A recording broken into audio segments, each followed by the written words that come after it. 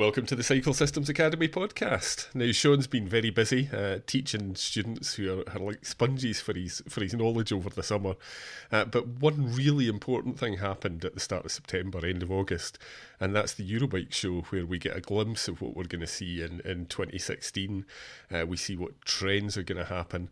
And Sean, I mean, a while ago we did a bit about discs on road bikes, and although we were fairly negative about it, we did say that once the big players started to work through the problems, it would be an inevitable trend, and that's certainly come to fruition. You can move for disc with road bikes at Friedrichshafen this year. Yeah, it's certainly it's come in, sort of want it or not, it is come in, and we're starting to see the disc brakes on bikes in the peloton.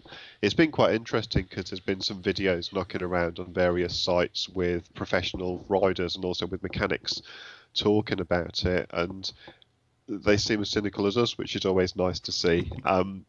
The big one is that if you get a flat tyre, the mechanic currently has to jump out with a new bike. We can't just change a wheel because it's taken too long to swap it out and get the disc aligned with the caliper. So while I'd expect some sort of through axle technology is going to make the alignment a lot easier, obviously swapping out a wheel with a through axle does take longer than with a quick release. So unless there's any massive performance advantages that the pros are going to get from using the disc brakes, it may be that this considerable disadvantage will be enough to swing it. In terms of the safety, there haven't been any big crashes involving hundreds of red hot rotors yet, so we don't know. So for me, it's like, Shimano seem to be doing, reasonably well in terms of developing the product. Is it needed? Still a big question. Yeah, I mean, that's exactly how I feel. I've gotten quite a lot of flack from people on social media and when I've been chatting to them, via email, because, they've got disc brakes and they love them. And I think for nearly every application, disc brakes now are at a stage where I'd be happy to embrace them. I mean, my next bike, which will be a sort of, a fat old bloke's touring bike, will more than likely have Shimano hydraulic discs in it. But for the professional racing peloton, I still have questions. I mean, people might say I swap wheels between, my two bikes and there's no difficulty at all. But compared to a caliper brake, a traditional caliper brake, the tolerances are so much tighter that the chances of getting a seamless swap between bikes is difficult, which is why they're swapping the whole bike. And purely from an aesthetic point of view, if you look at things like the SRAM hoods, they're so ugly that, a road racing bike should be a simplistic thing of beauty. And it just isn't. So, from a technical point of view, they might work. But from a road racing point of view, I've still got questions. I mean, the other thing that springs to my mind is people are saying, they'll be able to stop much quicker, which may very well be true. But I was saying to Scott the other day that professionals will, by their very nature, try and push the limits. And if they can brake later, they'll brake later. So any crashes might actually be at a higher speed. So I'm way against them in the professional peloton. I think it's just still driven by marketing needs rather than racing necessity. Yeah, I mean, it will be interesting to see what the teams say, because obviously they're sponsored by the companies that want this to happen. So almost looks like a done deal at the moment. I tell you one thing though. I mean, if you look at discs in the peloton, one thing I think they will drive forward, which will please you, is the adoption of tubeless clinchers. Because, if you're going to have a real pain in the arse changing wheels, then going to a tubeless system might be good. And one thing I saw, coming out of the Eurobike posts that I thought would make you very happy was the Schwalbe 1 tubeless tyre. Yeah, it looks awesome. I've had some on back order for my own self since the summer when they started hitting the sites, and I was told by Schwalbe's importer that they'd be available just after Eurobike. Mm-hmm. So I'm waiting for my 28mm one road tubeless, and they look like a really fascinating tyre. Very, very high performance race tyre, very low rolling resistance. But what's really fascinating is that the professionals that have been using it actually had a special 30mm version made for Paris-Roubaix, and they whole team 0 flats Paris-Roubaix. And I mean, the other thing that struck me is, people are used to using high pressure compressors and stuff to mount tubeless tyres. I've read a few reviews of this tyre and it seems to go on fine with just a track pump. It will vary from rim to rim, in terms of how it hooks up. Some rims like say your Campagnola or your Fulcrum two-way fit rims, they're so tight, it's certainly possible. But if you've done a stands conversion on a rim that's really designed to take inner tubes, then you may still need the compressor. I mean, I think, our stance and discs might get us accused of being Luddites, but I think the world that it's granny is going to be in tubeless technology within 2 or 3 years. Well, as I say, I personally really like it, and I know team mechanics across the globe will be rejoicing not having to spend their whole lives gluing on tubs. It's a very sort of long-winded process, and it just might be a technology that's largely seen its day. What I don't think we'll see is a replacement for tubular wheels on climbing stages, because they are so much lighter, because you haven't got to have any sort of a clinching part on the rim. So we'll always see tubs used in racing. But for those of us who ride recreational or race without sponsorship and team cars, etc., these sort of tyres are going to be really fantastic, because some of the nicest tyres I've got I hardly ride purely because they are race day. I mean, the Vittoria Open Corsa tyres that I have, they're beautiful, beautiful tyres, but they are a full-on race tyre, and I'm going to use them. I've got the Porlock Hill Climb. I've entered the Porlock Hill Climb, which should be a laugh. My only ambition is not to come last. Good luck with that, mate. I've got no idea if I can manage that one, but I'll break out the open courses for that. But that's it. That's the only time I'd ride them. Whereas these Schwalbe Bay 1 tubeless, they'd be perfectly good enough for a race like that, probably in the 23C variant, and they're fine just for your general sportive and even training all through the summer.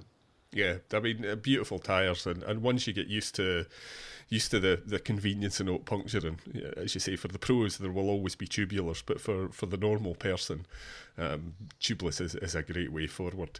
Now, talking about tyres, if you're a retailer, you've got this real dilemma going on just now about whether you stock 26, 650, 29er tyres for MTBs. And now we've got another one. I mean, we're going to have tyres as big as your house by the end of the thing. There's 29 plus all over the place at the show. Yeah, 29 plus and also 27 plus. So the 27 plus, we've gone from 650B to it being marketed as 27.5, and that was too wordy, so they're just saying 27 now. So 27 plus is essentially a very fat 650B tyre. And again, the marketing spin goes into overdrive. One of the articles is saying, well, yeah, what we've got is 27 plus. Everyone gets it. Most people haven't even heard of it, mate. Obviously, the guys in the press room get it, and I can see a lot of real benefits for it as a tyre size. I'm not against the engineering. I'm not against the use of it at all. But I stayed with someone recently who was, I think, second in command of one of the big mobile phone companies, and he was saying 3 products. You have a middle product, which is for most people. You have a top-end product, which is for the people who are afraid of being left behind, so they want it all singing and dancing. And you have a more budget product for people on a budget. Any more than that, you're just going to confuse the market. You're going to lose sales. Absolute basic golden rule.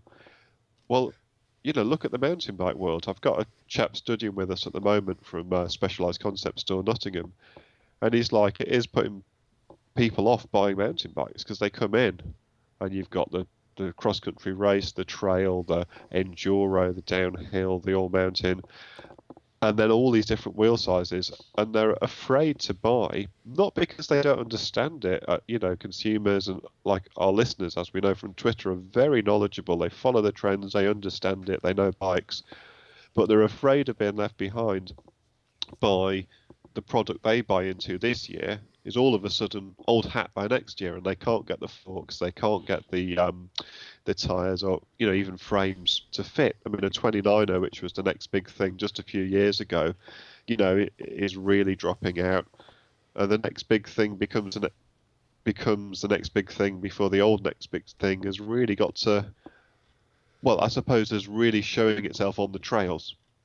I Yeah, I mean, mean, most men, absolutely, because you're looking at a lot of money now for even a kind of mid-range mountain bike, and yep, if you're somebody who's playing with a ragged edge of your disposable income to buy your the thing that you love, your bike that you're going to keep for a number of years, and you now have a choice of wheel sizes and a very real chance that the tyres for the size you chose might become unavailable, or if you need a new set of forks.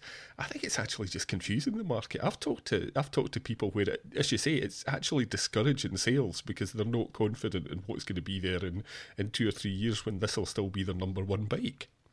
yeah, it's true. I mean, the majority of bikes you're seeing on the trails at the moment are still 26-inch wheel bikes, and 29ers. If you're hanging out with the racer guys who obviously are going to have the more up-to-date kit, and that's the fastest wheel size, it just is.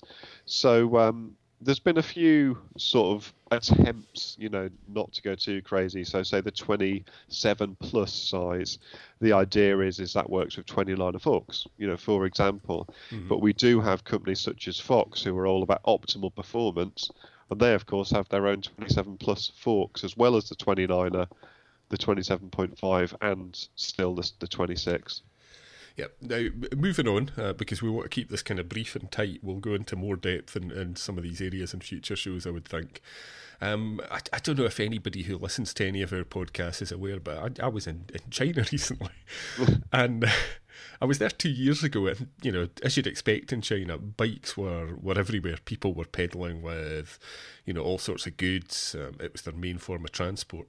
Going back this time, the thing I noticed is that a lot of these bikes had been converted to e-bikes, either as new bikes or as bolting on a motor to an old bike. I saw a lot of bikes without so much as pedals fitted to the cranks. They've been converted entirely to an e-bike. And that's a trend that we see reflected at Eurobike. I mean, when we went in 2009, there was the e-bike hall in the actual Zeppelin hall outside the main showrooms. But this time, everybody and their granny's got an e-bike, and in really quite technical mountain bikes as well as utility and city bikes. So this seems to be a trend that's gone way beyond a niche. It's actually a major part of what people are showing off at the show. Yeah, I mean, obviously we've got the Shimano Steps crank drive motor, the whole Shimano Steps e-bike group set. I think we've mentioned it before, but when Shimano get on board with a major product that is really going to be a big part of the sector, really fascinating to see inside it. You'd expect to have the same reliability and good functionality that Shimano always have. And then at the other end, as you say, there's quite a lot of fairly relatively cheap Chinese sets that quite a few people are buying now on the internet and wanting mechanics or bike shops to convert. Mm-hmm. So there's and even they're not that bad from what people have been saying to me. They're not that bad at all. But the mountain bike side of it, you've basically got little motocross bikes now. You've got these sort of super capable downhill bikes with up to an 850 watt motor. Yeah. Some of the German ones. And for those of us who, have been part of the whole trail access side of mountain biking, I certainly think are feeling a bit concerned, because when these bikes start really tearing up the trails, which obviously they will do, it might end up with all mountain bikers being banned, because how would you police the difference? So there's a concern there, even though it's an ace product. I suppose for me they look like a fun toy. It looks like an electric mountain bike looks like a fun toy. The kid in me would love to have a go and have a rip round. It's just like I quite enjoy going at a quad world down the road and going on the pro circuit. It's great fun. But, to be honest, I'd quite happily live without it. And for me, I'm a bit concerned just in terms of the impact it will have on the mountain bike world. What's really exciting in terms of the e-bikes is as well the sort of general day-to-day bikes. They no longer look like something that would make you an object of ridicule. You've got absolutely incredible looking e-bikes. The Specialized Turbo, which I suppose it's it's an off-road, but it's more of a hybrid, like an electronic hybrid, so you could use it for commuting and such around town. And it's just a brilliant looking bike, and there's a lot of them now of that caliber and look, where you can use this as a very, very stylish way to get around town. You've still got some horrific looking e-bikes out there, and I suppose beauty's in the eye of the beholder, but you've still got something that looks like some sort of vacuum cleaner with wheels, on there with some awful suspension fork, which just shouldn't even be on because it's so bad. But what I've noticed living in Devon, in South Devon, which is very, very hilly, might I mentioned that e-bikes are very popular for people who just wouldn't be able to cycle here normally. And there's even a few community e-bike schemes where you can loan them, for 6 months at a time. Mm-hmm. So that makes it affordable as well, because not everyone's got a few grand, to splash out. So prices are coming down, especially for the conversion kits. But I see e-bikes as a really wonderful way to increase the amount of people who are able to cycle, especially in hilly and rural areas. I think you've hit the nail on the head there. I mean, I share the concerns about the effect on trails. Because you and I we're old enough to date back to the time when you discouraged people from skidding because it broke up the trail and created a drainage path and all that sort of thing. I don't think it's going to go away though. I mean, one thing that really surprised me is I was in visiting my ex-colleagues at the delivery office in Peebles, and one of them, who's formerly been a really keen trials rider on motorbikes, was asking me about, the best e-bike because he's really into that. And he's moving away from his petrol-driven bike to a mountain bike for recreation. So, a niche that I'd entirely disregarded, it kind of crept up on me with an ordinary member of the public being aware of it and wanting to get into it. So, I think that's going to happen.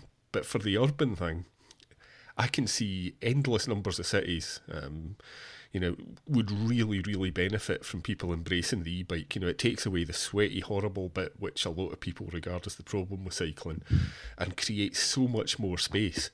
The number of people moving around in Beijing where I was on e-bikes, and it was still a very easy place to get about on foot, it's a wonderful glimpse of the future. So I really hope that people embrace the e-bike technology for urban bikes. If you want to break into the bike trade, train your staff, or even learn some new skills just for fun, Cycle Systems Academy has a course for you.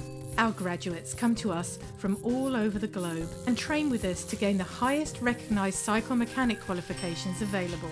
The bike industry supports and believes in Cycle Systems Academy, which means they'll believe in you too. But enough of this sensible stuff. Let's talk about the really important stuff, and that's time trial bikes. I'm actually really upset because the one thing that's happening with time trial bikes, which I always used to love watching the variety of technologies and design, which were shown at the shows, is they all look pretty much the same now. It's the dropped seat stays. It's as big a front end as you can possibly manage in terms of surface area. It's the formula seems to have been found. So although it's fast and I like it for that, I was a bit bored with them this year. Yeah, I'm glad you said that. I was sort of a bit worried about what I was going to say about the TT bikes, really, because there isn't a lot to say. They found a winning formula. They can push the envelope more in the triathlon world because it's not bound by UCI rules. But basically, there isn't that much that's that exciting. What's really interesting, from a mechanical point of view, is the different ways the companies are integrating the stems and the headsets and making the front end very sleek. While it looks great on a TT bike, as we've seen with the new look, I think it was the 757, the one I mean, I think it looks pretty terrible on a standard road bike. But one thing we are going to start seeing on the time trial bikes, as well as all these new grip sets, which we started seeing at Eurobike. Yeah, that is exciting. I mean, they're really coming of age, I think, the electronic grip sets. And also the rotor hydraulic grip set. Mm-hmm. So those of you with a sort of memory of, sort of longer than 6 months anyway, will remember Arcos, a small German company, came up with this hydraulic mountain bike group set.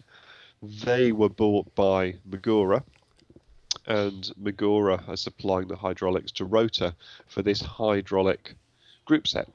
So the electronic group sets work so well, I'm not quite sure if this is going to take off or not. Certainly going to go down as a Rotor training day down here quite soon that I'm certainly going to go to along with Mike Jenner. And we look forward to speaking to Martin Pounder from Rotor and being taught how to set it up and bleed it. But obviously, something like that can work very well on a time trial bike or an aero road bike where the cable routing is very torturous. But to be honest, as I say, the electronic group sets are so good and require so little maintenance. I'm not sure if this is really going to take off in the market. No, I mean it's something where, you know, put out of your mind any idea of like big thick brake hose all over the place. It's a very small diameter hose, and it's, you know, it's quite elegant for a hydraulic group set. But you're right, it seems to me like it's a product looking for a place in the market. Yeah. Where, you know, Shimano Di2 just works. The wireless stuff from SRAM, although I'm not a big fan of SRAM, seems to have a really nice kind of paradigm for the shifting, with each side being up or down, with both of them for, you know, front shifts. I don't like that. You know, well, I think if you're coming to it without the kind of muscle memory that we've got through, you know, decades of using Shimano or whatever, it's not a bad idea. But for hydraulic ones, I'm not sure people will go for it. I think, you know, famously I said that Di2 was a fad that was just a kind of loss leader to show what they could do, and was proven to be a complete idiot with that.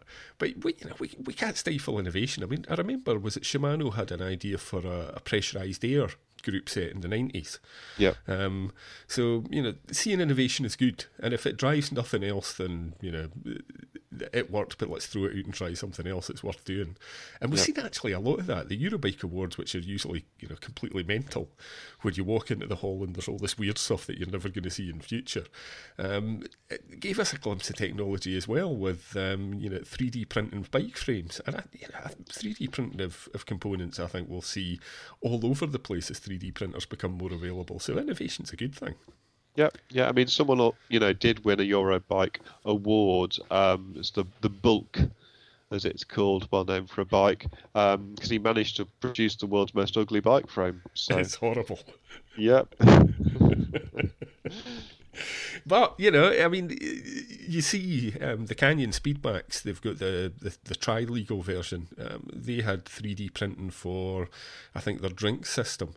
And the ability to do really quick run, you know, very, very cheap prototyping.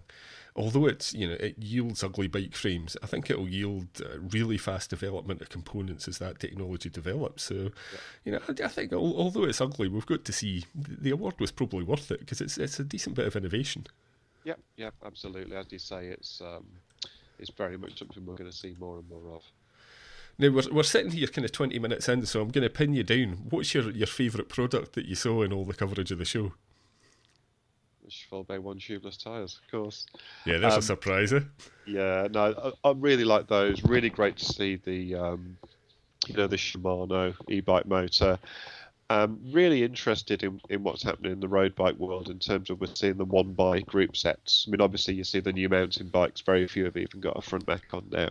But we're seeing road bikes, time trial bikes, etc., just with these one bike group sets, just like, you know, my first 24-inch road bike back in the early 80s. Yeah. But, you know, not with 5 gears at the back. So, you know, that's really great to see. And also it's fascinating to see the development of the cyclocross bike and the gravel bike, as it were, all of these different options. It's like you have a specialist bike for every teeny, minute niche. And it is something where you just got to be careful that you are buying the right bike for your needs. You know, if you just read online that the Cannondale gravel, you know, sort of gravel bike, slate gravel bike with a 1x11 group set was the coolest new thing. You went out and bought it. You know, you may find that for the riding you do, it's absolutely, you know, not going to be suitable. So there's a massive amount of options there. But again, you just got to be careful you're buying the right thing. I think you're right. I mean, but what that does mean is that if you have a bike in your head, the chances that you finding it now are higher than they've ever been.